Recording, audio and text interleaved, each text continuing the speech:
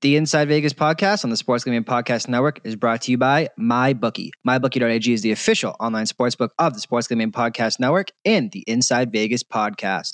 With the Super Bowl upcoming, MyBookie.ag is your official destination for all things prop bets for the Super Bowl. These guys truly let you bet on anything, whether it's the length of the national anthem or the color of the sports drink dumped on the winning coach. MyBookie has a buffet of Patriots Rams props for you to chew on. They'll also even let you bet in-game for all your live in-game wagering. I only recommend services that have been good to me. You guys know that. That's why I'm urging you to make your way over to mybookie.ag. You play, you win, and you get paid. Enter promo code SGP50 for a 50% deposit bonus. You play, you win, you get paid. Again, that's mybookie.ag. We're also brought to you by OddsShark.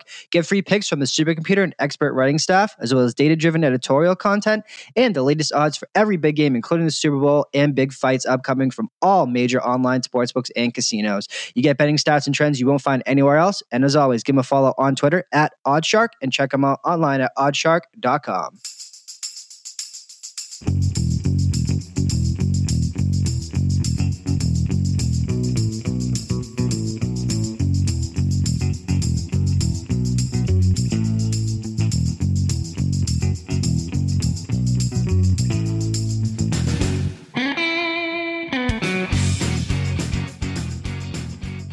Welcome into the Inside Vegas podcast, the Super Bowl edition, and we're here a day early for you, Thursday, January 31st, end of the month, couple days until the Super Bowl, so we wanted to get this out to you guys early so you could get everything that you need to from it.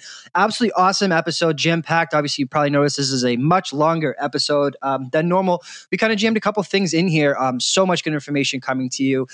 Firstly, we have Monique, Parlay Queen, is in the building. We're going to be talking props, and I feel like everyone kind of does a prop episode, right? It's probably the most fun part of the Super Bowl without a doubt. We did it a little bit differently. If you enjoyed the show last year that we did together, it's the same exact format. So we took $1,000, basically 9 to 11, I think is what it comes out to, of our best props, and assigned a number value, how much we wanted to bet. We took $1,000 bankroll, split it up into our favorite props. So myself and Monique will be going over everything prop bet related for the Super Bowl. Of course, we kind of talk side, total, all type of stuff upcoming for the big game as well. And after that, I feel like people, always being, hosting the Inside Vegas show, people always are asking me via DM, email, whatever, when they're coming into Vegas for the Super Bowl, what should they do? Where should they go? And the best places in town to watch the game.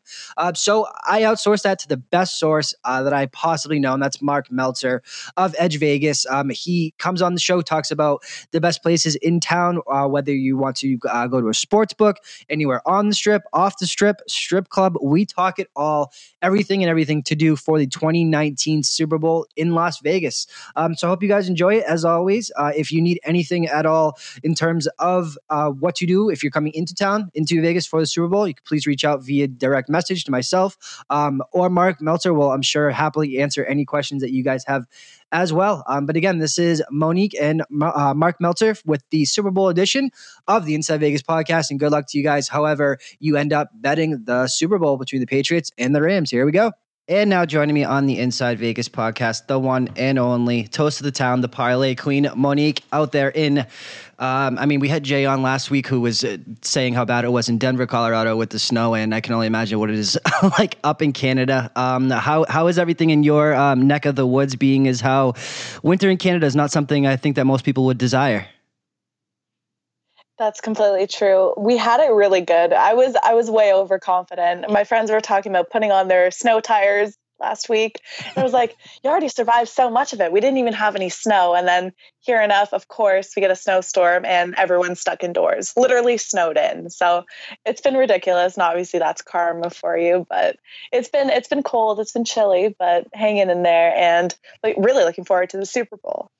And that's it, right? And it's so funny you say that because it's only the end of January, still of February, and even a little bit of March. Like when I was living in Boston, it felt like the beginning of the winter was always so much more mild, or whatever you want to call it. And then at the end, it was just nonstop. There's always like a snowstorm in April. So like just when you think you're out of it, you get right back into it. And then there's that first like sunny day, and randomly in March that's like 60, and then you remember that life can go on and everything. You're sad. Your seasonal whatever that SADD is when you get depressed in the winter goes away, and it's a vicious cycle for sure. Of course, you just get overconfident too. That's the worst part about it, is you think you're over it and then it just comes back and hits you even worse. But pros and cons of having multiple seasons, obviously. But if it were up to me, I would just be living somewhere warm all year. I don't need to see snow. I'm not a outdoorsy person, and I definitely don't like the snow. So pros and cons, but I look at them as all as cons. No, I hear you. And as we move on to look, the good news about gambling is you don't need much except a house to get in there. So let's move on to where and everything with the Super Bowl obviously being played indoors in the Dome in Atlanta. So weather not going to be a factor, not that it really would in the South and Georgia and Florida and all that anyway. But I mean, props have always, much like me, have always been kind of your bread and butter in various sports. I kind of stick to the NFL version of props, maybe some baseball strikeout stuff, but mainly props.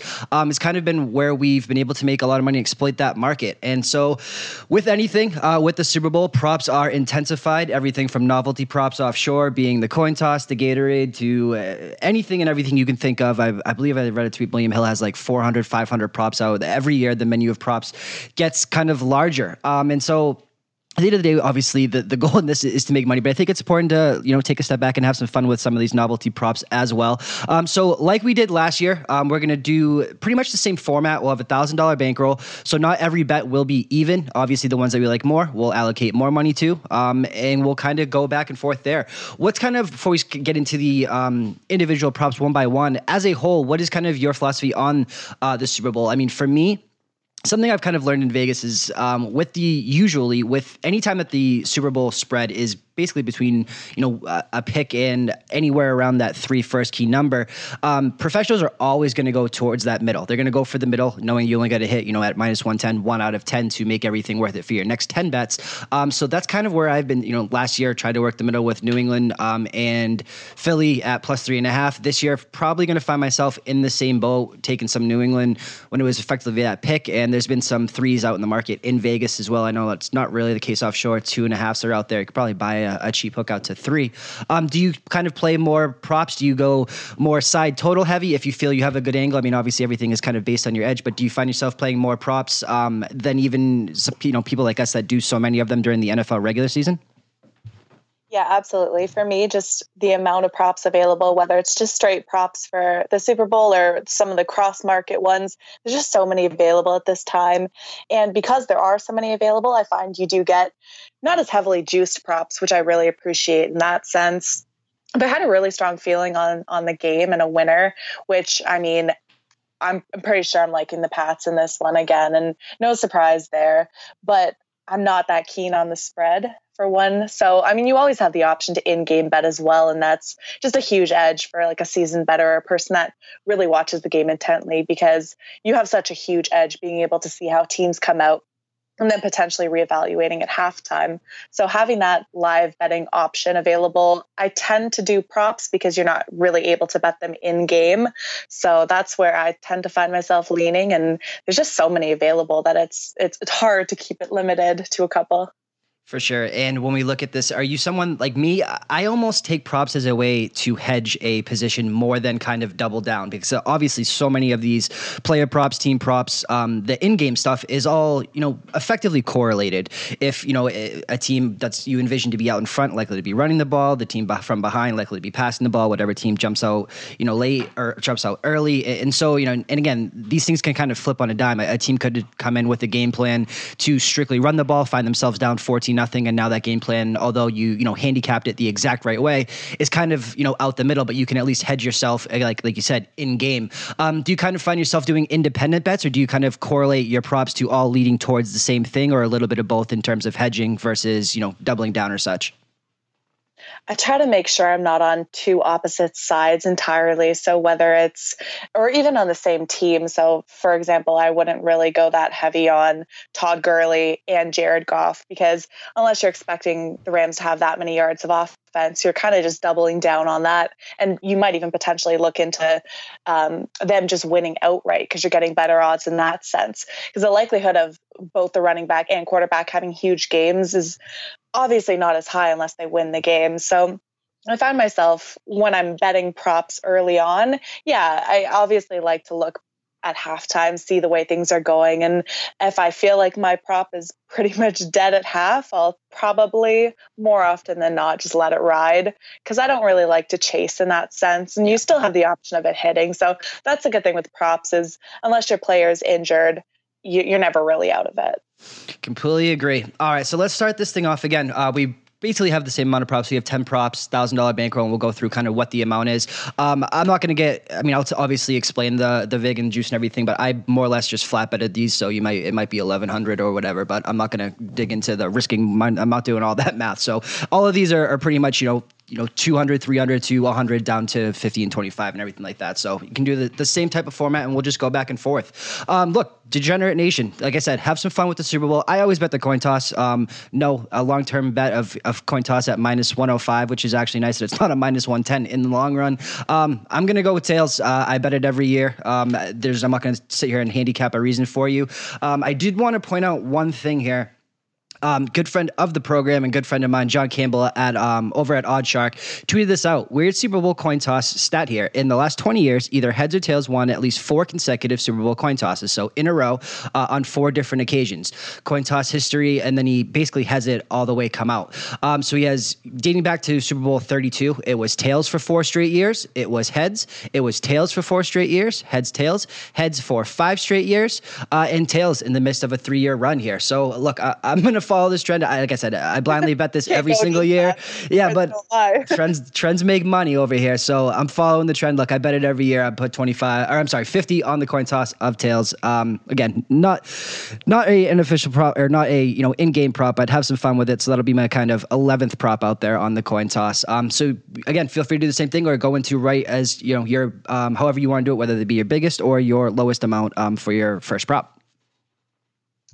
I'm going to avoid the coin toss in this one. Smart woman. I mean, honestly, I usually just, if it's anything, I would just go with heads. But now knowing that trend, that's odd. You don't really want to mess with something like that. That's, I mean, obviously it's just it's the ultimate gambler's fallacy. Of course. Yeah, but that's an interesting stat. I guess for me, the first prop that I looked at was Rex Burkhead under 14.5 receiving. I'm seeing -115 on that one. And I just feel like with the Patriots, Burkhead has only had 14 receptions through 20 targets this season. And I just don't see him being much of a factor in either the rush or receiving games, especially not the receiving. So I'm going to be doing $50 on that one at -115. I like it. Second one, anyone that has been listening to myself on the DFS side of stuff, on the other SGP feed, or even this show, knows that this has kind of been my guy all year in Robert Woods. And so I went 3 ways with this prop. So first of all, the first prop is Robert Woods over 5.5.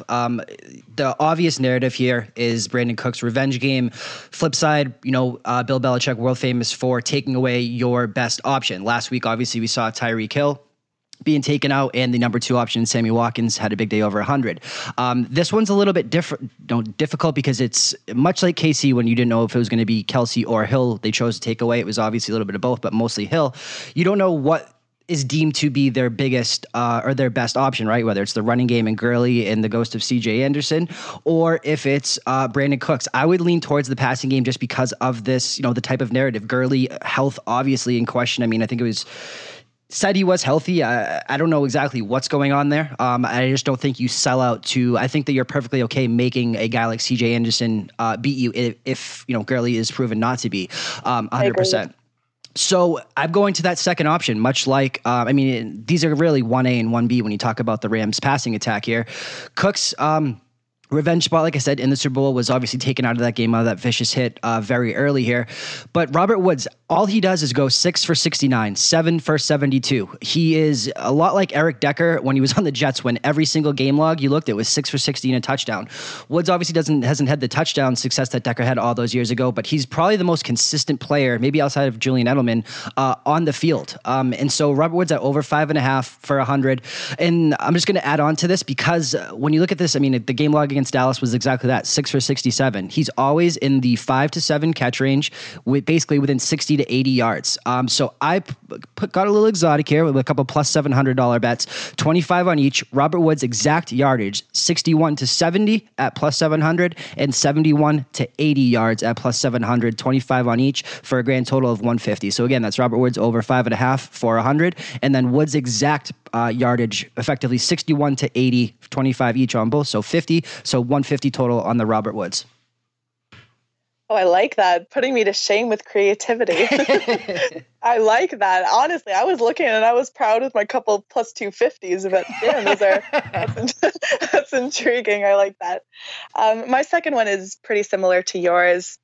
Mine's Jared Goff over 24.5 completions at minus 120. So Jared Goff has completed 64.9% of his passes this season and has logged 10 games with 20 or more completions. I think he's going to have quite a bit of success versus the Patriots defense, 22nd in passing yards. And I like that he might be forced to throw the ball a lot. I feel like it's very likely they're going to be playing from behind. The Patriots have gotten out to some pretty quick starts all year, and I think his completion total is low. So I'm liking that number a lot at 24.5 and minus 120. So I'm going to be doing 200 on that one. Beautiful. So like you said, Patriots got out to quick starts. Has not been the case in the Super Bowl, obviously. In all their Super Bowls, I believe they've scored this. They were shut out up until last year, scored 3 to kind of silence the critics. And I believe that like their team total in the first quarter was like 2.5, or maybe it was 6. It was something crazy low because the market had obviously eventually caught up. But yeah, 3 first quarter points in all their Super Bowls. Obviously, that's kind of been beat to death. And if you want to use the term mushed, it's very well known here. And last year, I think the contrarian angle was to kind of realize that they obviously know that. They said it at length, even like during media weeks, and like there was such a priority to get out ahead. And for whatever reason, they do struggle with this. But I'm going to bring this back around to the prop that you really turned me on to last year. And I'm not sure if you have it on your list, but look, Gostkowski, I said yes, first touch or kickoff touchback last year. You proved me dead wrong, and for that, I will always be on this prop as long as the Patriots are in the Super Bowl. You can do first kickoff touchback at much better odds. I believe it's plus 130. Here's the deal, though. If the Rams kick off, you're likely going to lose that bet. That's why Zerlines is juiced so much the opposite way. A touchback is, or not a touchback, is like plus 200. Touchback like minus 300. It's crazy on the opposite odds. So if you go over to mybookie.ag, you can bet specifically for Gostkowski's first kickoff, no touchback. So I laid the juice at minus 150. So 150 to win 100 on Gostkowski, first kickoff not to be a touchback, as you said. And again, I don't know if you have this on there, but kicks, they love number 1 in the league in not touchbacks. They love to kick it high and short. So I don't see why anything would change here.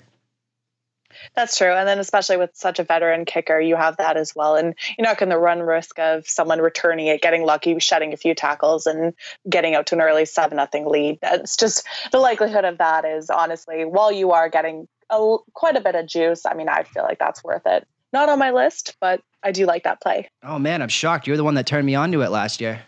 I know. I told you, you're just shaming me left and right. Creativity, now this one. No. My third play is Tom Brady, longest pass completion over 37.5 at minus 120. Now, the Rams are tied for the second most 40 or more passing plays defensively with 14 in the regular season. They've also given up 59 of 20 or more yards. I think the Patriots are going to connect on a couple of deep plays. You always run the risk of being right around that number, but I feel like at 37.5, you get one long play. Even if it's not for a touchdown, I think it's a good number. I think it's a little bit low, and I like that at minus 120. So I'm betting 200 on that one as well. I like it. And this one, my next one is correlated. A little bit weird of a juice situation here at plus 150. So as I touched on, the Gostkowski prop obviously juiced accordingly to what they want to do and how successful he's been in not kicking touchbacks, if I could talk here. Longest kickoff return by the Rams is plus 150. So obviously Zerline has probably the biggest leg in the NFL when you really break it down. I would assume every single kickoff is going to go for a touchback, which just limits the number of opportunities. On the other side, if you kick it high and you kick it short, even if it's a 30-yard run back, you're going to win this bet. And at plus 150, when you look at the odds of, basically Gostkowski's touchback versus Zuerlein's, I just don't think there's going to be that many opportunities for New England. Now, New England certainly does have the better skill position players back there in Patterson than what the Rams are going to throw out there. But I think just by default, by opportunities of Gostkowski not kicking, I keep doing that, touchbacks, you're going to have a lot more opportunities to win this bet. And at plus 150, I don't think the price reflects what the other odds are showing on the for the kickoff and the kicker. So longest kickoff return by either team, I'm going to go with the Rams by plus 150 for 100 to win 150. That's cool. My next one is Mark Barron over 5.5 tackles and assists at minus 125. He's been an impact player for the Rams in the 2 postseason games, and I think he should be able to aid with some stops playing inside linebacker for a team that they're up against, who I would say would lean heavily on the run, especially if they get out to a big lead. I think at 5.5, I'm liking that number. I'm seeing the juice minus 125, which, to be honest, I don't hate. I've seen it on a couple other books at like minus 140, even minus 150. So I feel like if you like this one as well, I think you should be betting that early. He's had quite a few tackles and assists in both the postseason games early on, and I think the total's set a bit low.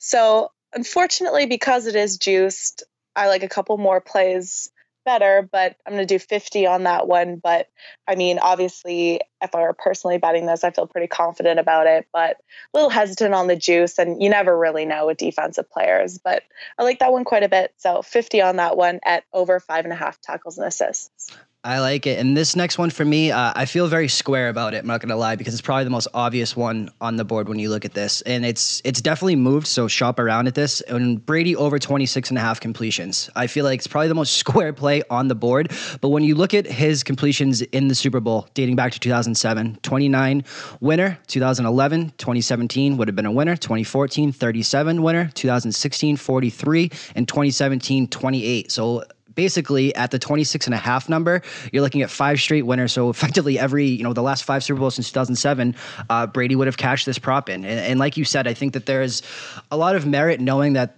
the Rams defensive game plan is without a doubt to try to, utilize these defensive ends and interior linemen with Donald and Sue. Got to get the ball out quick. This is not, I don't foresee this being a Sony Michel game. I think that was just solely dictated on the matchup of how bad Kansas City was or is against the run. I just don't see that same success. This should be more of the Burkhead, James White aspects. I just don't see them running the ball 25 times with Sony Michel, although they have shown, the propensity to do that regardless of the score, which sometimes drives me a little bit crazy. But yeah, Brady over 26. I mean, just look at the history. The line is set a little too low. Probably should be in the neighborhood of 27.5. So Brady over 26 for 50. I like that one. Maybe even look into attempts as well if you feel that strongly, because attempts sometimes with them I notice you'll get one of them juiced a little bit more than the other, but usually with completions, especially with an accurate passing quarterback, you could just take attempts as well. So I think that that's an interesting play, and I like you said, the only way I see this one losing is if it's a blowout early on. Yeah. And if that ends up happening, most of your props, unless you're on the right side of the blowout, are going to lose anyway in that sense, or on the Rams or whatever, whoever's blowing who out, you're on the opposite of that. So it's one of those. Interesting play though, and I tend to agree with that one. My next play is the highest scoring half second. Love this. The Rams have done their best. Yeah, me too. And I'm surprised it's minus 120. So I'm liking this one a lot. The Rams have done their best in the second half of games, and we all know how dominant the Pats were in orchestrating their Super Bowl comeback last year. New England will be really hard to slow down, and they're going to match you. No matter how many points you score, you can pretty safely count on New England matching that. And I mean, just looking back at the Super Bowl last year, how many points were scored, third quarter, fourth quarter. I like that one a lot. And when I was looking at the first quarter points, it was set at 10.5. So, I mean, like you said early on, and like you're mentioning to start the pod, they're not going to score too many early. And I feel like there's so many options to potentially hedge at halftime as well. So I think at minus 120, you can't go wrong with that. So betting 250 on that. Oh, am I betting 250 on that one? No, apparently only 100 on that one. But, but you like I feel like I could bet 250 on that one. I like it that much too. But yeah, 100 on that one. And now I know why. It's because I have something similar coming up later. So didn't want to like triple down on that. But yeah, I like that one at minus 120 for 100. No, I love that. Look, that's on my list too. Same thing, 200 on that for me. Look, we touched on the Patriots struggle, especially in the first quarter. And how many times have you seen, professionals notoriously like to go first half under on these primetime games, especially in the Super Bowl. I think it came in last year. There's a feeling out process. You have to kind of go back and forth and see kind of what this is, what type of game this is going to be. And unless, the Rams start, I don't even know how this narrative where this play doesn't come in. It's something I've been on effectively every time the Patriots are in the Super Bowl for sure, just because of that trend of how slow that they start, especially in the first quarter. And unless they completely just buck that trend, and it's not as if this Rams defense is a pushover this on both sides here, especially with, Goff not, first Super Bowl for McVay, so for so many of those guys. One of my favorites anytime the Patriots are in the Super Bowl. So same one for me at 200. My next one is first play of the game run. Now this one is minus 130. And I mean, it's one of those where depending on the book, you definitely have to shop around. You'll have it heavily juiced a lot of the time. But I think obviously the NFL has been trying to pick up enough yards on first down to set up a third and short. That's just what I pretty much think of when I think of the NFL. And no matter who starts with the ball, look for them to establish the run game early and to try to pick up some good yardage on first down. I don't know the stats exactly on how often it is, especially in a Super Bowl, how often it is where the first play is a run. But I feel like no matter who starts with the ball, they're going to take more of the conservative approach. And I like that one. So I guess the reason why I had to go low on the highest scoring half was because I went 250 on that one, partly because of the juice, but I just feel like both teams are going to potentially start it off a little bit conservative. I love that, and I'm right there with you. I just went a little bit different. I went first play for the Rams specifically as a rush, or you also get a sack in there. You would win the bet on that as well. 400. The Patriots scare me from that standpoint, honestly. There's so much dink and dunk there, and the juice for the Rams is minus 110. So it's not bad. I mean, obviously you're getting more of a cushion if you bet both teams, but I'm perfectly fine laying the 10 extra cents to just get the Rams. This is, look, CJ Anderson and Gurley. I just feel like you have to, if it is a pass call, not that it matters, you would lose it anyway, but I just feel like they have to get Goff acclimated. And I feel like if it's not a short pass, you have to do that by at least just getting a snap, handing the ball off and realizing, okay, I'm in the Super Bowl. Now we can go to work. I don't foresee this being, opening this up first play of the game where Goff could throw a pick and your confidence is shot for a new quarterback, all this type of stuff. I mean, no problem with it on both sides. I just feel like specifically geared towards the Rams, would be shocked if the first play isn't a rush to Todd Gurley or CJ Anderson up the middle, just to get acclimated to the game. But lockstep with you on that one as usual. I agree with you. I think that it's way more likely, if we're talking likelihood, that it's going to come from the Rams. And the fact that you get better odds on that as well. And it's not one of those where, you're stuck and your bet loses if the first team, for example, you bet overall and then the Rams end up running the ball to start and then the Patriots end up throwing. I mean, it's a matter of likelihood, and I feel like it's good with both teams, but if you're getting better odds on the Rams and they do tend to be the more likely candidate for that, I mean, you can't complain with that one. My seventh play is touchdown scorer anytime, Chris Hogan at plus 200. Hogan has had 6 receptions through 8 targets for 128 yards in last year's Super Bowl. I think his size makes him a really good red zone target. And obviously Gronk is always a threat. And sometimes he gets double covered, and he's kind of the logical option in the red zone, or at least has been when he's healthy for the past couple of years. I just think that he offers good value. I think the Pats are going to score quite a few touchdowns, and I think he's definitely a threat in the red zone just with his size alone. So I'm taking that one, betting 25 on that at plus 200. I like it, and we talked about this earlier with on the other show with, look, this is Talib probably looking at being on Edelman, I would assume. Gronkowski is effectively, who knew, probably the best blocking tight end in the NFL all of a sudden. And they really, unless there's a narrative, which of course is a very real one, that the Patriots are behind and need to kind of let things go. Gronkowski has proven that he is at this stage of his career. Who knew he was this good at it? But he's a blocking tight end. And so these second, third options, the Hogans of the world, Dorsett, whoever it is that's, maybe Patterson does something. There's going to be opportunity there, as Talib should be, I would assume, blanketing Edelman as the toughest matchup. So anything like that's, such good odds is absolutely. That's true. And you never really know with Edelman, like it's most likely not coming to him in the end zone because he is only 5'10". So, it's really not coming to him in that sense. You need him to break a couple of tackles or get the long ball. So, Hogan obviously is just a tad bit taller, but it definitely makes a difference. And like you said, I feel like he's going to have lighter coverage on him as well. So I like that one. Absolutely. Next one for me. In the dome, indoors. God, I feel like I have a ton of kicking props here, but money's money. Longest field goal over 47.5 at even money.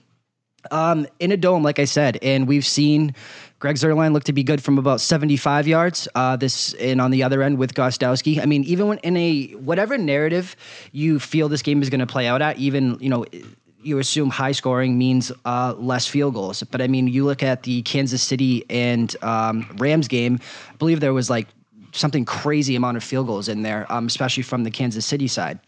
And so in ideal conditions in the Super Bowl, even if drives stall out, 47 is both, all you have to worry about, I really feel, is that you're going to get the attempt from this distance, really, 48 to 50, 48 and above, really, because I just feel like both of these kickers, especially Zuerlein, has the leg to make this. And you're not laying juice. It's an even money prop here. In a game, especially in the first half, where I feel like there could be some feeling out processes. The one issue here is both of these coaches do like to go for it around midfield on fourth down. McVay very much subscribing to the kicking is dead, although not in the last game, theory for most of his career. And obviously Belichick, world famous for the Brady QB sneak. So in those type of situations, as long as it's maybe, a 4th and 3 or above, that just doesn't make sense. 4th and 9, a 4th and long. Both of these kickers are definitely good from that distance and well beyond. So another 100 on longest field goal over 47.5 in the dome. I do like that one as well. But the thing I find, that's been probably my favorite bet. I tend to not talk about it because I find the lines move so much. But honestly, longest field goal has been probably one of my favorites. You do run a couple of risks with that, obviously, with the attempt. And then a lot of the time it'll just land on the number it is. So you said 47.5. A lot of the time it'll be 47. And it's a matter of how many attempts you really get at that distance. It's a good one. Obviously, you have two very capable kickers, and Zuerlein is honestly as good as it gets when it comes to length. So it's a good play. I think it's a good play. You do run the risk of, again, and it happens with all of them, with potentially being a blowout or playing catch up where field goals aren't going to settle. And I think even with that mentality, playing the Pats, they're going to be scoring, which is often hard for a team to come in and know that you need to score those points. But I think it's a Super Bowl. Both teams belong. Both teams have played well. So I like that play a lot. Your number's a little bit high. Maybe I would look for a lower number, but I think the 47.5 is high, you mean? Yeah, that is because that's really limiting. You're not really attempting anything 52 or more. So you're kind of putting your range solely at the 48 to 52 yard range. You don't really have that much wiggle room. I think I saw it at 45.5 at minus 120. Obviously not as good odds, but it's one of those where you don't really have that much breathing room, which is my only concern with that. Otherwise, I like definitely, and every yard certainly counts when you're talking about a field goal prop like that. So as always, definitely shop around. Always good advice. That's true. So my other one, my eighth play is similar to the earlier one with Hogan scoring a touchdown, but it's Chris Hogan receptions over 2.5 at minus 130. I think the number is very low, and I feel like he's going to be open quite a bit. he has seen his targets increase over the past couple of games. As long as he gets a couple of targets, I'm talking like 4 or 5, I feel like he should go over this total comfortably. He has pretty good hands. I think the total set really low, and with that being said, obviously we like Brady completions quite a bit, attempts quite a bit, and I think that his total's low. And at minus 130, I'm going to be betting 100 on that one. Yeah, that is very low. I mean, you look at his last game, 5 for 45. The yards may never be there with him, but effective, even if Talib is on, Edelman certainly opens up things for everyone else that we've talked about. So absolutely, that's a very low prop. I didn't realize it was that low. Next one for me. This one's pretty simple. I've been on the fade first-year quarterbacks in first situations, very big, whether it be in playoffs with Watson, Trubisky, you name it, last year with Goff, 2 years ago with Dak. I like to fade quarterbacks, especially when they have the first-year coach combo like Nagy and Trubisky. And this one, to me, kind of simplifies this. We talked about you specifically, how much you think that Goff will be throwing the ball.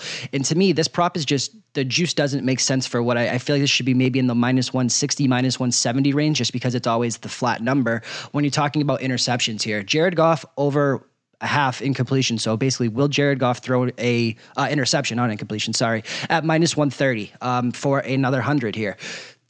We touched on it. I don't want to beat a dead horse. I just feel like there's a very, you saw Goff look very in there. The noise aspect is not going to be all Patriots fans, although I do believe there's going to be a lot more Patriots fans that just travel more than LA primarily, fans. It's of course. A shorter field. Yeah. And not to say that there's going to be this huge, anything close to what that kid just dealt with in the Superdome. I mean, that was absolutely crazy.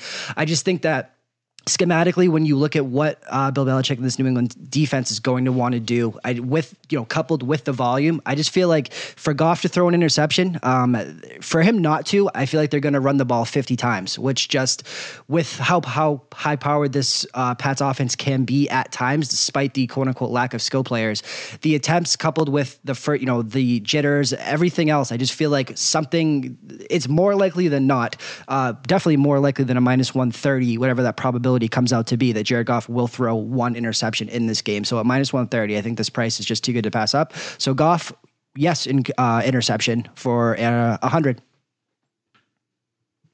My ninth play is my price play at plus 260, and that's team to lead after every quarter, Patriots. I'm concerned about the first quarter, to be honest. That's one where, as we touched on, they haven't really gotten out to fast starts. Historically, in the Super Bowl, I feel like the first quarter is the one which concerns me the most. If they're really going to score that many, I think it's pretty safe if they get out to an early touchdown that this play is going to hit based on what I think the game's going to play out as. I think obviously great odds with this one. Lots of options to hedge at halftime as well. And I think that with anything that you're betting that's around the 2-to-1 range, I think having the option to hedge is amazing, especially if you're betting more than like $20 to $30 on it. I like this one. I think the odds are great. And I feel like the Patriots are going to maybe not score a lot early on, but I feel like if they can score early, they're going to hang on. So at that one, at plus 260, I'm betting 25 on that.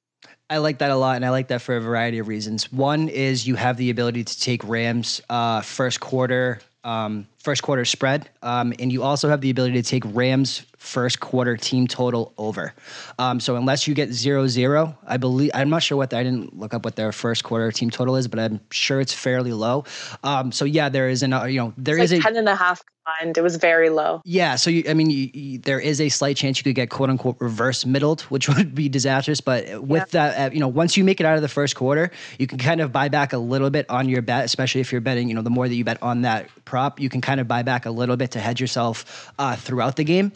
But that one makes a ton of sense to set yourself up perfectly to guarantee yourself profit throughout. So I like that one a lot. My next one is pass attempts by over 2.5 players, 450. how many times have we seen in these games, right? There's in the ones you entered the playoffs, there's been fake punts, there's been reverses. I mean, we saw this in the New England game. Again, big thing here, it does not need to be completed, just needs to be attempted. So whether that's a fake punt from the punter, from the signal caller, Edelman on a reverse, Patterson, I mean, it could be a variety of things. And when you look at this, Robert Woods has basically, I was trying to find this prop because Cooks had it, but kind of hard to find on will Robert Woods have a rushing attempt, basically because he's had 1 to 2 in every single game. The yardage hasn't been great, and his yardage is even set a little high. I believe it's like 9.5 yards for Woods rushing yards, but it was there for Cooks. I believe it was, it was effectively how many people will attempt to pass in this. So there's a variety of options. The more that this game, the bigger leads get, I think that you have an opportunity to really, really, so many different things can happen. Again, whether it's Hogan, whether it's Edelman, it's probably most likely to be Edelman just because we've seen it so much. But I mean, think back to Super Bowls, Philly special and all this type of things. I believe it's cashed like above like 60% over the past, 5 or so years. There's always something crazy that happens in a Super Bowl, that a play that everyone talks about, and it usually doesn't come from the quarterback. So pass attempts by over 2.5 players for 50. That's really interesting, actually. I like that one. And then you also have at the end of the game, if it's close and you're just doing a bunch of laterals down the field where you get however many players attempting to pass. Yeah, right. So, yep. That would be best case scenario if you're close, or just a great way to get lucky if you're not there yet. But that's an interesting play, actually. I never thought of that one, but it's crazy to see what becomes available around the Super Bowl. Yeah. No shortage. No, never. My final play is first half total under 27.5 at -110. Not sure where I stand overall on the game total, but I do tend to lean towards the under, as honestly, it seemed really high. The first quarter, we project to be very low scoring. And obviously, like we've been talking about, we're pretty smart gamblers in the sense that we have options to hedge. And if we're not feeling too great about it, there's no shame in that. There's no shame in guaranteeing yourself a little bit of profit, especially if it's something that you're doing regularly or often. A win is a win. Honestly, there's no other way of looking at it. I like this one. Like I said, I think the first half is going to be low scoring. I think you never really know what's going to happen after defensive adjustments happen or teams come out after halftime. But I feel like we're pretty much in agreement on this one being low scoring early on. So under 27.5, -110, and 100 on that prop.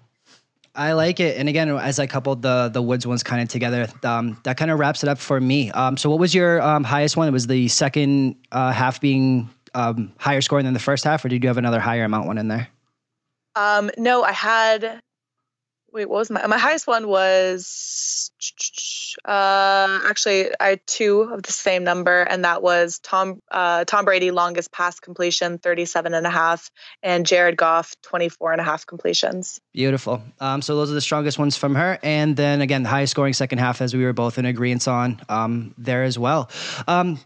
So again, as always, I can't thank you enough for taking the time. Is there anything else you kind of want to reach out, or not say reach out, but tell anybody regarding? I feel like you, as I've gotten as going through talking to you, I feel like you really are leaning the Patriots in this in a variety of ways. Do you feel like you're probably going to try to exploit that in the prop market, like we've talked about, in correlation of props that lead to that, or will you be taking a stab on the New England effectively -2.5 right now, or money line? I wouldn't do money line. I feel like props for me, just because they're just, like I said, there's just so many available, and I tend to stick to my plays all being the same number of units. Yep. I don't like to hit 2 out of 3 bets and still lose money on that. So I try to keep it pretty consistent. As of right now, nothing on the spread, perhaps on the total of the game, just if I do think that it's going to be low scoring early on. I feel like maybe having that little bit of extra wiggle room. The first half was 27.5 and the game was, I'm not sure, 53.5 last time I looked. I feel like if it goes under in the first half, you're going to get a good cash out regardless. Or if it's a little bit over at maybe 30 and you end up losing the first half bet, just having it as a full game bet is okay. You're still live in that sense. The spread, I mean, I think the spread is accurate. It's exactly what I would put it at. I feel like I've definitely bought into the whole Tom Brady narrative and having the whole the team doesn't really, or no one really believes in us mentality. Yep. And just I really buy into that. And I mean, he's the best of all time, and he's proven that. So while we were saying the skill positions are obviously lacking, he just finds a way to win, and it's so hard for me to bet against that. And all year, I really thought it's the Patriots, and they've looked inconsistent. But I mean, what year recently haven't they looked inconsistent? So it's one of those. I would obviously lean Pats with the spread, but I feel like there are a couple other plays I like a bit more.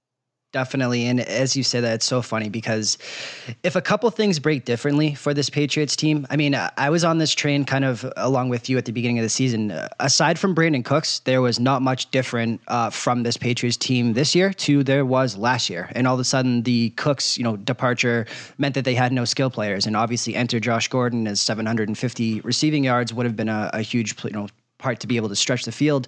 But I mean, if this team, which as a, growing up in Boston, being a Patriots fan, that December game in Miami is a situational spot where I bet against New England every single year. They cannot win that game when they go into Miami. I believe they've covered like 5 or 4 out of 5 and won 3 straight up and everything.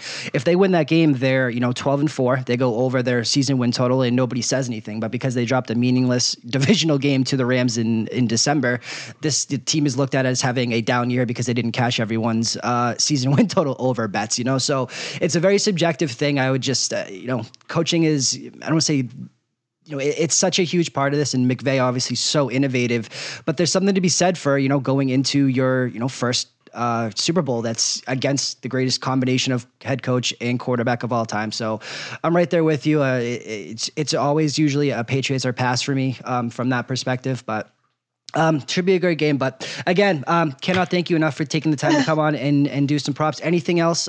Where can people find you? All that good stuff. For any other props, any other horse racing, anything and everything, please, the floor is yours. Thank you. Thank you for having me again. This is always a lot of fun. And I love that I have someone that I can actually discuss props with and someone that really follows the market daily. So I love that. I got to get you into NBA daily props. But you know what? I took a Harden under 7.5 assists tonight. So we're getting there. Ooh, I'm on 2 actually. I'm on 2 right now, and they both started at 7. So I'm not gonna lie, I've been checking back and forth on that one. As you should. But yeah, both look good. I guess I'm getting a little lucky, or you're bringing me some luck, one or the other. But yeah, you can find me on Twitter at Parlay Queen, and I retweet all the articles and videos and whatever I put out. So that would be the best place to find me. Awesome. Well, good luck with all your prop bets and anything else you decide to do. And please stay warm up in snowy Canada, okay? Thank you so much. Good luck this weekend, and go Pats. And another very special thank you to Monique at Parlay Queen for coming on and talking all things props. That kind of wraps up the betting portion of Inside Vegas. This next portion is all about if you're coming into Vegas, what to do, where to go, and all things kind of in town for the upcoming Super Bowl. If you wanted to head to a sports book, we talk about that, the mobile apps and how much of a game changer that is, strip clubs, bars on strip, free watch parties, paid watch parties, everything upcoming with Mark Meltzer to talk about lifestyle for the Super Bowl in Las Vegas. But before we get to that, where you're going, what you're betting on, all that type of stuff for the Super Bowl, very important, but nothing quite as important as where you're betting it. And that is mybookie.ag. Mybookie.ag is the official online sportsbook of the Sports Gambling Podcast Network and the Inside Vegas podcast. Enter promo code SGP50 for a 50% deposit bonus for the Super Bowl. These guys truly let you bet on anything when it comes to prop bets. All the prop bets that we talked about were pulled and are from mybookie.ag, whether it's the national anthem, color of the Gatorade, you name it. Mybookie.ag has all of your prop bet needs. Most importantly, you play, you win, and you get paid. Again, promo code SGP50 to activate your offer. We're also brought to you by OddsShark. Get free picks from the supercomputer and expert writing staff, as well as data-driven editorial content and the latest odds for every prop bet and the Super Bowl. Betting stats and trends you won't find anywhere else. And give them a follow on Twitter at OddsShark and online at oddshark.com. All right, so guys, I hope you enjoy the interview upcoming with Dave Meltzer for lifestyle and all things where to go and what to do for the Super Bowl for the upcoming game. And now joining me on the Inside Vegas podcast, one of my favorite people in the world to talk shop with, fellow Vegas local, Mark Meltzer, somebody who I'm sure if you've been listening to Super Bowl prep podcast, you have heard his voice without question for lifestyle and what to do in Las Vegas, because without a doubt, he is the source. And I feel like you've done this incredible job of kind of, I don't want to say penetrating, completely the wrong word, but you've really been able to blend your style with the new wave and kind of old school wave of handicappers. And, it's not often that lifestyle and, what to do and where to eat in the city kind of goes hand in hand with Las Vegas locals and especially Las Vegas gamblers. But here you are being able to kind of carve this nice niche out for yourself and really kind of being able to blend the two together. Although, of course, that is kind of part of who you are in gambling and everything like that. So you've really done such a good job kind of blending the two together in terms of what to do in Vegas and the kind of gambling culture within Vegas. So I guess we'll start there, man, and kind of, I know I usually ask, how's the weather and wherever people are, but I know how the weather is in Vegas, man. So how is everything in your world otherwise? Well, the world is great, and thank you for the amazing intro. I just basically write about things I like, which is eating, drinking, gambling. So they all sort of coalesce together, I think. Gamblers want to take their winnings and spend it on good food, and want to go get good drinks and enjoy themselves. So, I'm happy that my life, can actually become monetized. My lifestyle is the same, I think, as a lot of other people. Yep. My friends are all just like me. So, we're all looking to get the best out of everything. It's so funny you said that, man. And, doing, much like Brady Cannon, who I've had on this podcast, and certain people, the passion in what they do really, comes through just in their voice. And it's obviously that way with you. And when you're able to really do what you love, as they say, you'll never work a day in your life. And you really do personify that, man. But absolutely. And it's funny, you mentioned Brady. It's a small world where I can bring my friends from the East Coast out here, obviously talk to them about things I like. But also Brady helps book tee times, right? Tee times for my friends that come out here just to play golf. So that happened last week. I met up with some friends to get some good food and good drinks at night, during the day. Brady hooked them up with tee times. So it all sort of goes in a weird circle, I guess. The world of Vegas very much does recycle. The people that are here, I feel like, never leave. And people that come in and see the same faces, it's funny. Definitely. Let's kind of start at the top. And again, as we were talking about fair, we're going to do this kind of in categories, right? So the best, effectively this part of the podcast being where to go, what to do if you are coming into town for the Super Bowl. And notice I said Super Bowl and not big game because we don't have to have those restrictions. So if you see big game, don't worry, it is the same thing. But what to do and where to go for the 2019 Super Bowl. We're going to kind of focus on different categories, whether it be strip clubs, parties, free parties, reserve parties, sports books, of course, and kind of anything and everything, and really let Mark tell you what to do, because I'm telling you, there's no better source inside the gambling industry in Las Vegas than him. So what? Let's start with this. What is the first category you want to talk to, and then a couple different places for people to go? So I think let's start with the sports book. I mean, it's what we all love. It's where we want to be. Unfortunately, not all sports books are the same. Not everyone has the same policy. The Westgate is amazing. South Point, great book, but not everywhere operates the same way. Westgate, you'll find open seating, but because Super Bowl weekend is the busiest weekend for sports of the year, the busiest 2-day period. March Madness might argue they're the busiest 4-day period. But for the weekend itself, for the Super Bowl, books are packed. Lines to better hours long. Can be over an hour on Sunday, definitely, and up to an hour on Saturday. So just be prepared for chaos when you go into sports book. If you're like me and you don't like people bothering you, do not wear a baseball hat or your team colors. Can I tell you a secret? I don't mean to cut you off, but I feel like maybe you'll understand this more than anybody. My secret when it comes to not wanting to be bothered inside casinos or sportsbook. Have you seen the Apple AirPods?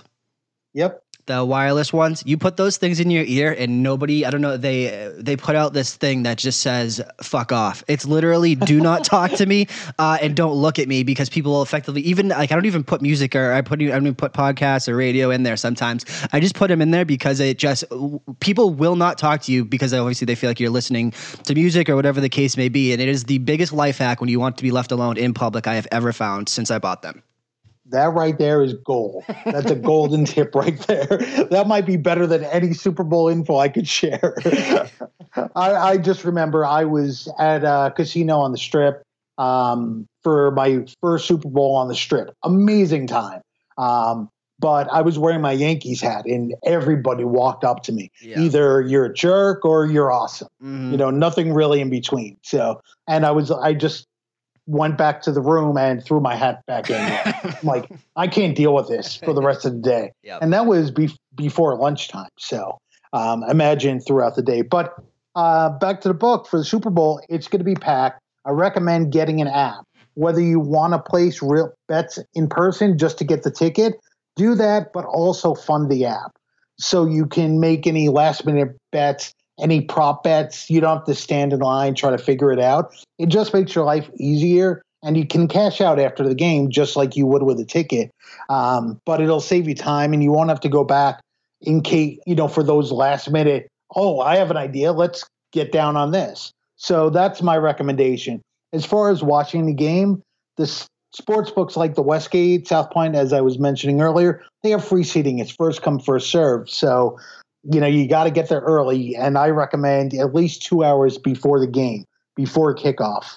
And make sure everyone that's in your group is there to sit, because people don't take too kindly to using a coat to hold the seat for 3 hours. So that's number one. There's other sports books like Caesar's Palace that will charge for reserved seating. Now, their entire book is closed to the public. For seats. You could obviously bet there, but you can't watch unless you pay to reserve a seat. And the way their structure goes, you're paying $400 for what's normally a free seat during baseball season. You're paying $1,000 for a VIP couch. Oh my God. You're paying $100 to sit in a fucking hallway. Is that per person? That's per person. So if you have a group of 5 people, you're paying $5,000 for a couch for the Super Bowl? Yeah, but the good news is you get unlimited booze. So hey, there's that. Yep. If you pay $100 for the seats out in the hallway by Omnia behind the bar, you're going to get 2 drink tickets for that. So you're not really getting much, but you're getting something, I guess. And honestly, people just want to have reserved seats for the Super Bowl, because sitting around, my time is worth money, and I'm a freelancer, so I know exactly how much every hour of my life is worth. And if I do the math on that, I know that paying to reserve a seat is worth X dollars the way I value my time. Right. So, it's different for every person. Some people want to make sure they get a free seat. They're like, I don't care. I'm just going to go and watch it wherever it is. And the game will be on every TV. And Thankfully, you could go to any casino now and every bar is going to have it. Even the Pit, you could go play low limits blackjack somewhere, and pay $5 a hand and have the game on if you just want to sort of cursory watch it and just be in the environment. So there's a lot of ways. And then there's places like the Mirage, and Westgate does this as well, where there are plenty of free seats. There are some reserved seats for quote unquote VIPs. And then there are VVIPs, which have couches and cocktail service. So, they, I think, do it the best, where you get sort of the big spender, the low roller, and the person in the middle that's probably like most of us. And I think that's a great way to do it.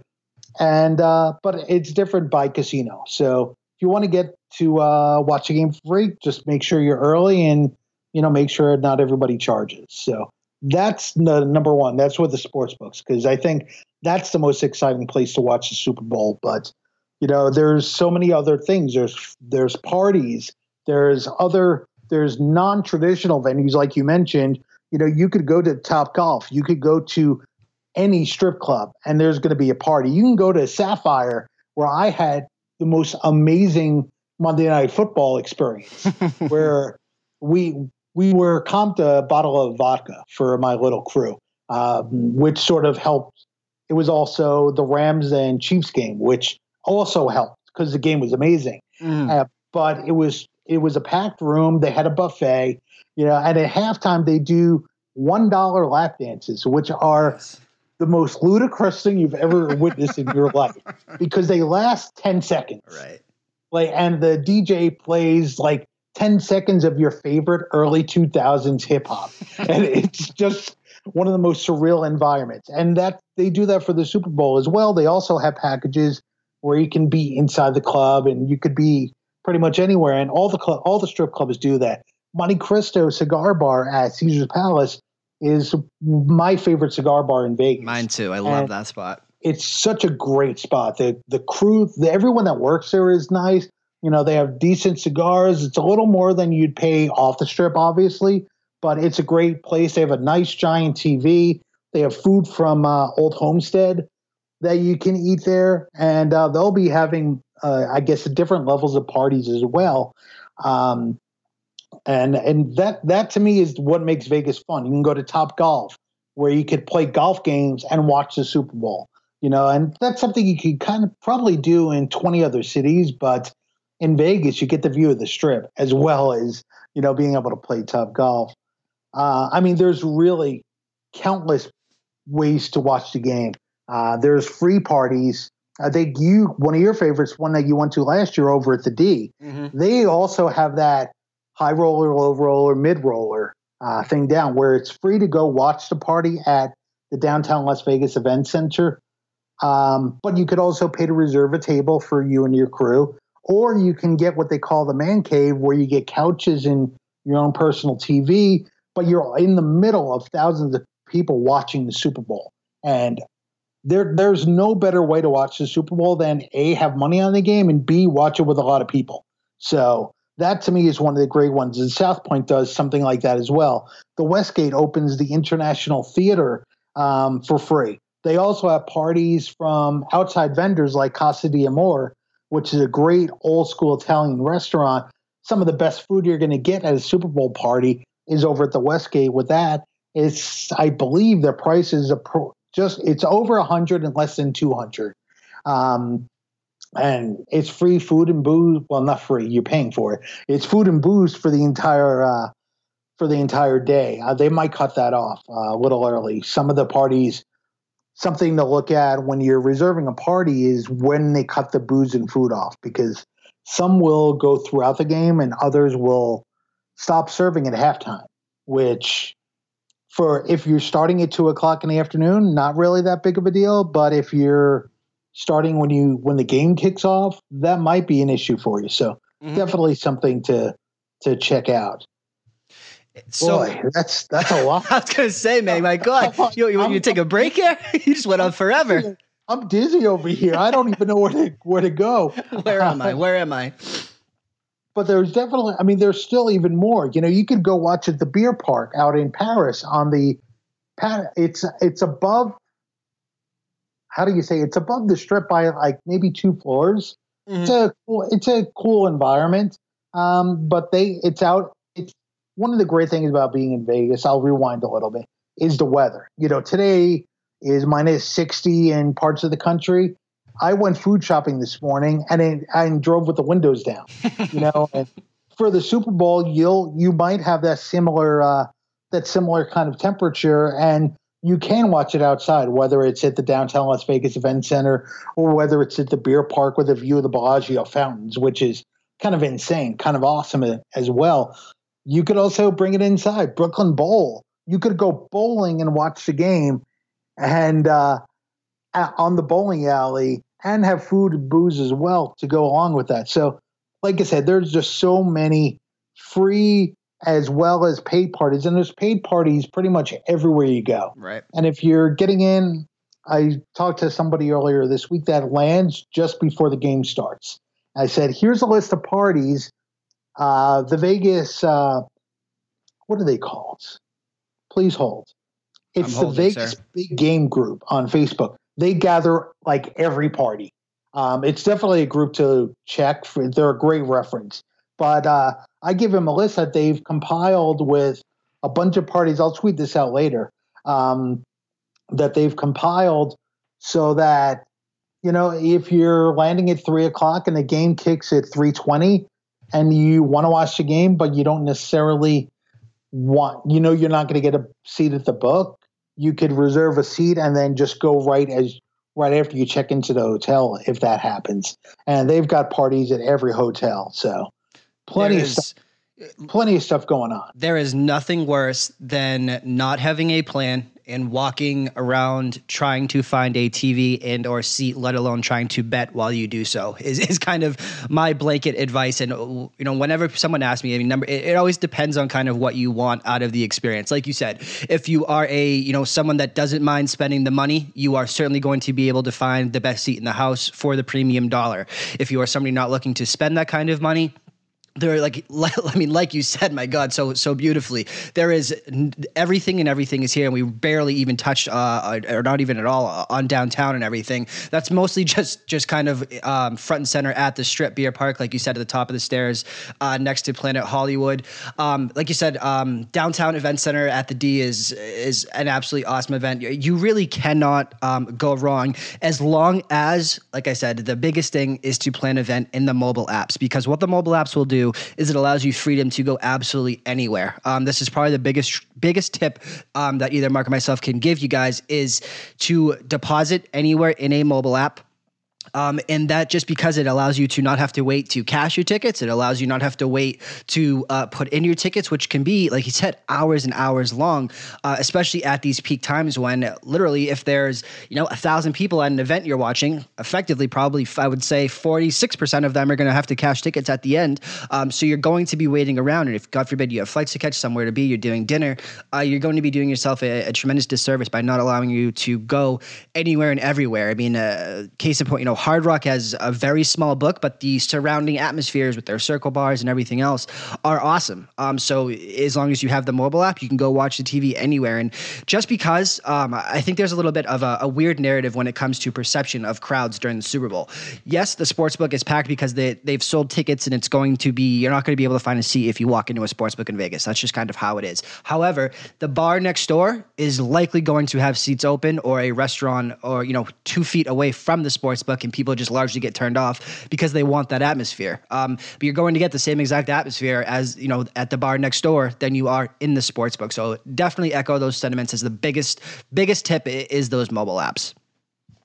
Definitely. And something that if anyone is a Vegas veteran or a casino veteran and they are linked in with the players clubs, check to see if you can get a free party. Because the one time I watched on the Vegas Strip, when I was complaining about, being bothered with my Yankees hat, I was going to a free party that was first come, first serve, but I had free food, free booze, just because I had certain status with that casino. So definitely something to check out as well. And those parties can be just as much fun because you're in a special room with people that are all eating and drinking and having a great time. So another option as well. And I wanted to echo one more thing you said about the strip clubs, because I feel like people maybe feel like it's kind of, if that's not necessarily always been your thing, or you're coming with, your significant other and a group of people or girls with you, and they're really not into that. It is, dare I say classy. It is classier than you very much would expect. They really do kind of go for the gentleman's club feel more than the Saturday night special strip club feel, if that makes sense. And I mean, it really does, because they're charging, Crazy Horse last year was $200 for, a bottomless buffet, open bar, entire game, raffle tickets, premium seating, limo transportation. So it's not only that, it's much less crowded than I think that a lot of people would think, because everyone else is kind of flocked to the Strip. And I've never had a bad experience watching a big fight or a big game in a strip club environment, despite, kind of what you're there for. If you're there for the girls, or if you're there just to have a great seat and not have a ton of people screaming, and kind of the amateur hour aspect of day drinking and everything else that the Super Bowl brings. So couldn't echo strip clubs more. Any other strip clubs you wanted to touch on besides just the one that you did talking about your Monday night experience? No, I really am not a fan, to be honest, of strip clubs. We went because we had a free bottle of booze, to be honest. But Sapphire, like you were to go to what you were saying, is that they have a special room just for viewing. And the strippers come in, just basically for the halftime to jiggle around a little bit. Otherwise, it's basically you're just in a room, of a strip club, and you're not really in the middle. And I think that's something I never even realized. I thought if you go to a strip club, you're in the middle of the, next up on the stage, Tom Brady. You don't have to be in that situation if you don't want to be. Right. Because a lot of these strip clubs have their own rooms. I'm really not that much of a fan of those, like I said, but it's not something to be afraid of if you're looking for something different and something unique. Yep. And like I said, though, Vegas, there's so many different ways to enjoy it. You could go to the Gold Coast, hang out with the old people. I'm a big fan of that. So I know you are. I say that lovingly. You could go there. You can go to the South Point. Their party is first come, first serve, but they have all the space. They have $1 hot dogs, $3 beers, everything is under $5. And they have great lines, of course, which should matter to everyone here. But they also have all these remote betting stations. It's where I go for the Kentucky Derby. Yeah, because I think that I'm not that much of a horse racing fan, but I like being around people that are. Yes. And it's a great thing. The Westgate Theater, also a great thing and free. So I think there's, like you said, something for everyone and every budget. And, I've enjoyed my time on the Strip. I've enjoyed it downtown. I've enjoyed it in the burbs. And there's really, it's a matter of what your mood is and what your budget is and really where you want to be. And like you said, plan it. Don't just wing it, because you're going to be so flustered trying to navigate everything at the last minute in the sports book, whether it's gambling only or whether it's trying to find a place to watch the game, because it is a little bit overwhelming if you've never done it before. All right. I love it, man. And, so I want to ask you, let's get this hypothetical question out there. A friend of yours is coming into town for the Super Bowl. They're landing tomorrow. They say, I'll pay $500 for open bar, or up to $500 for open bar, and as much food as I can eat. Where would you send them, and what would you tell them to do? Number one place. Well, I am a strip snob, and I am a luxury resort snob. Mm-hmm. So I always send people to Cosmopolitan or to Wynn or to the Venetian and Palazzo. So I don't know that that's fair, but I agree with you. I'll pay the extra dollars. I want to be comfortable, and I want to have a seat and what I want in front of me. I absolutely agree with you, being a strip snob. Yeah, and I mean, the Cosmopolitan is one of my favorite, probably my favorite casino in Vegas. Just has a lot of what I enjoy, except for 6-5 blackjack. And 000 roulette, which I don't even really care about, but some people that play roulette get angry about that. But I've had some very amazing nights there, and I recommend that is always my number one. But I spent a couple of days over at the Venetian and Palazzo and had a great time there. I love the Encore, and so any of the parties at those hotels, their book, for people that don't know, looks just like the Westgates from with the renovations that they did. It is absolutely beautiful in there, except it's red and it's angular. I mean, the sportsbook screens. It is a weird angle if you sit at the kind of the big rectangle bar, but the way that they have their screen set up, I think they really tried to emulate the Westgate there. It's beautiful. It's definitely beautiful and a great place to watch the games, but the way the screens are situated, I like my angles to be appropriate. Very geometrically inclined person, are you? Okay. Yes, learn something new about you.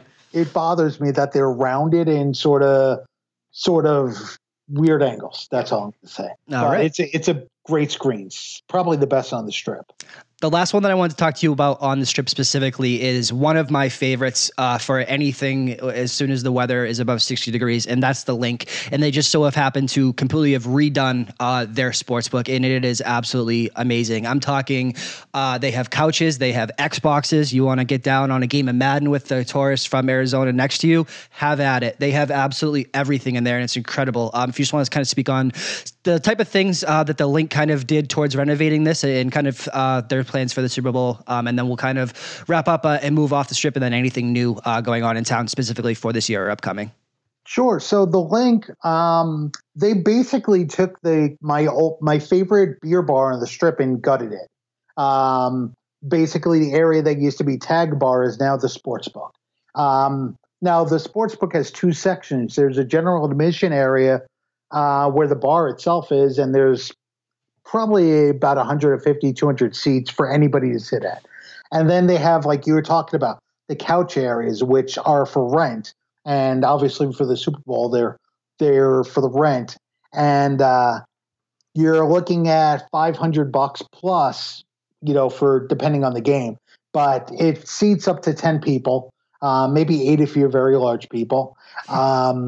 And you can play. I've been there and I've watched people. They have 3 college football games on, and one of their TVs is on Xbox. Yeah, and they are playing a game of Madden while they have action on 3 games that they're watching. I think it's great. Yeah. It's not for everyone though. If you're a sportsbook traditionalist and the Westgate and Wynn is where you're at, then you're going to hate this because it's really a bar with different little living room pods for bros.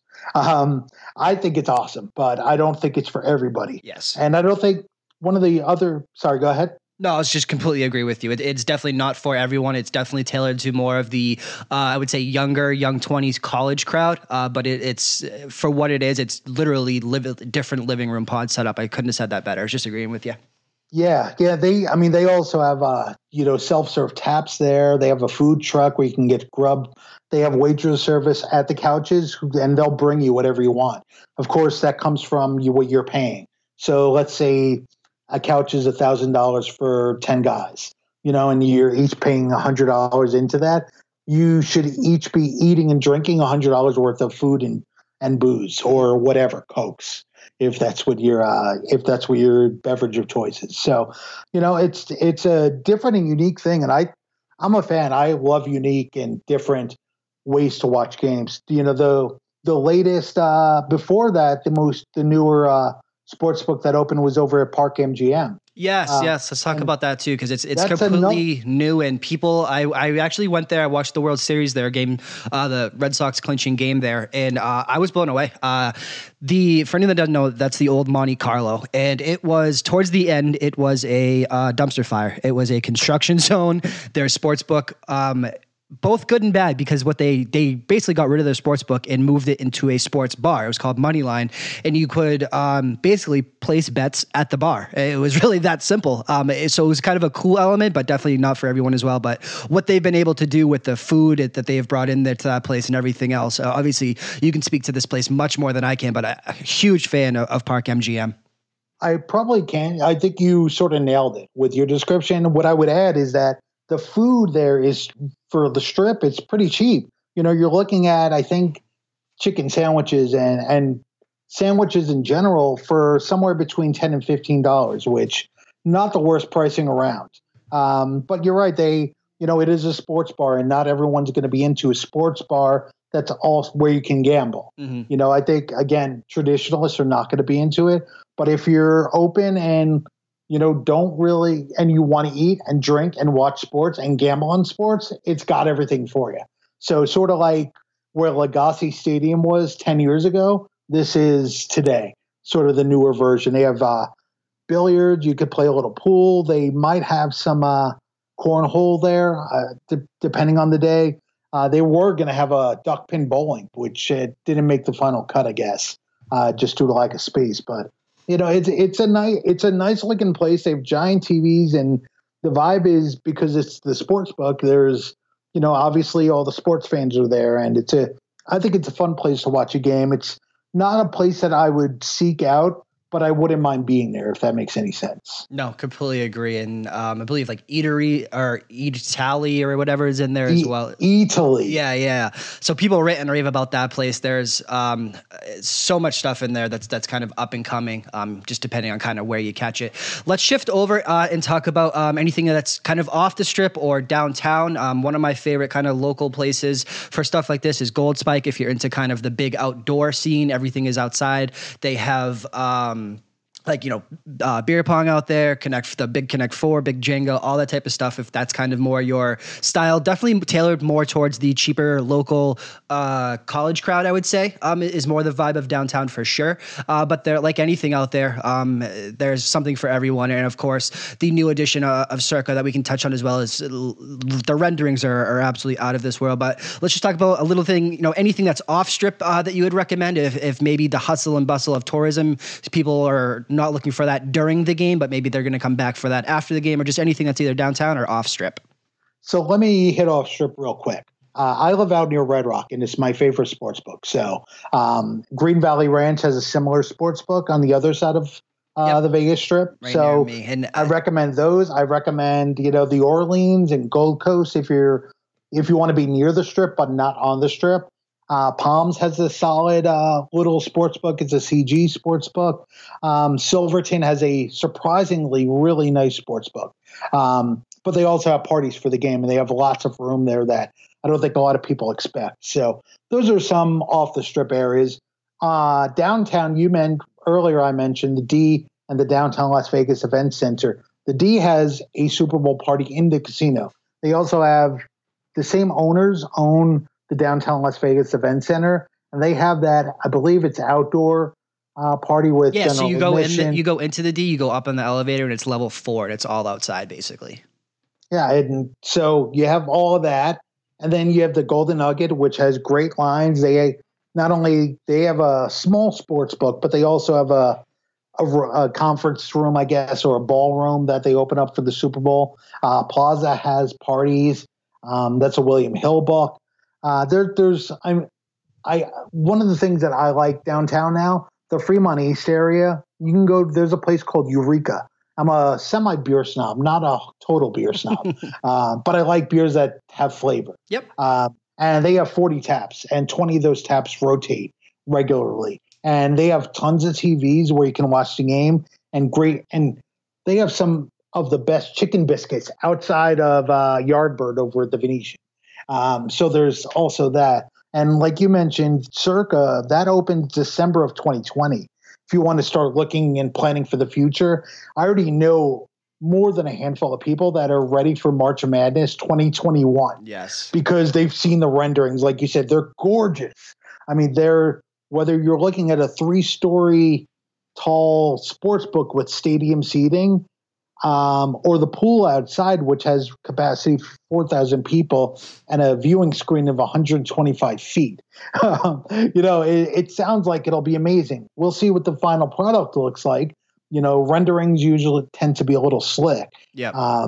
So we'll see what it looks like in a couple of years, but it sounds like it's going to be amazing. And, and Derek Stevens, he owns the D. He owns the Golden Gate. Sorry, I just remembered something. He owns a Golden Gate, which will be getting a sports book later this year. They're also starting their own sports book.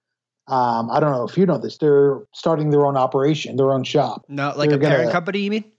They're going to be sort of like the Golden Nugget or the Westgate or Caesars or MGM, their own operation. Yep. They'll be setting their own lines. They'll have their own apps. That happens in a little while. I think they wanted to get through March Madness before discussing what that'll be. But they also own Circa, the land that used to be Las Vegas Club across the street from the Golden Gate. And that's going to be a huge casino, with 777 hotel rooms. It'll probably be the largest casino in downtown Vegas, I think, definitely the largest sports book in downtown Vegas. The 3-story screen is definitely the largest in the world.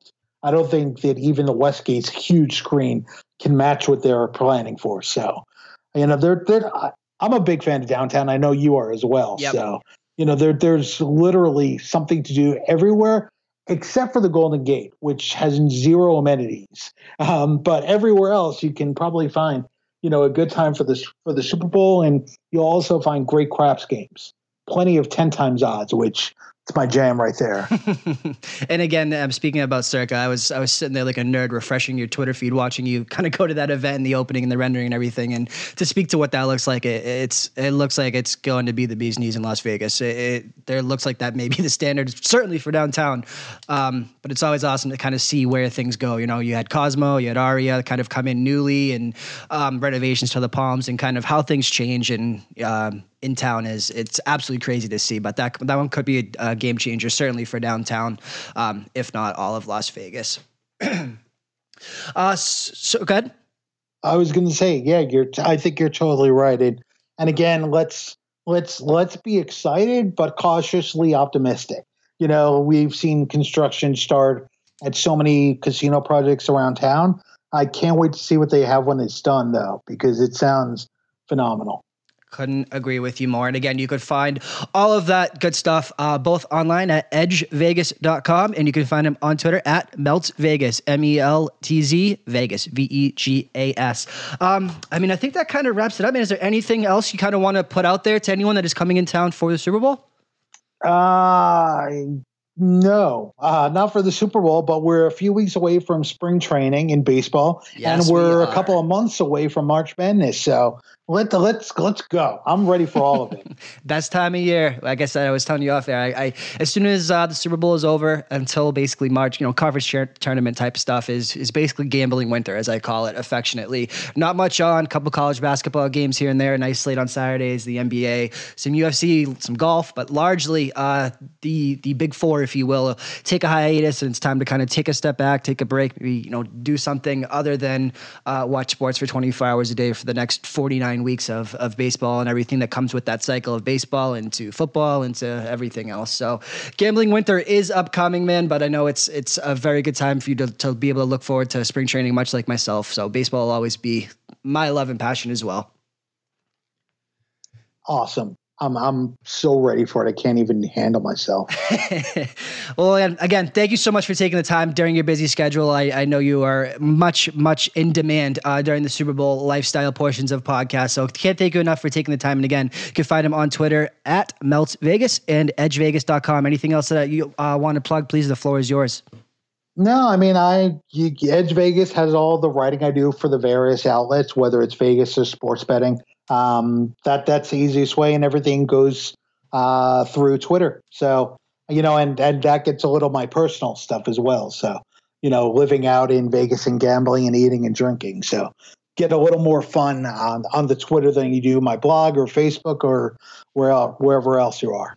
I love it, man. Well, again, thank you for taking the time, and good luck with all your Super Bowl bets, and we'll talk soon, buddy. You too. Have a good one.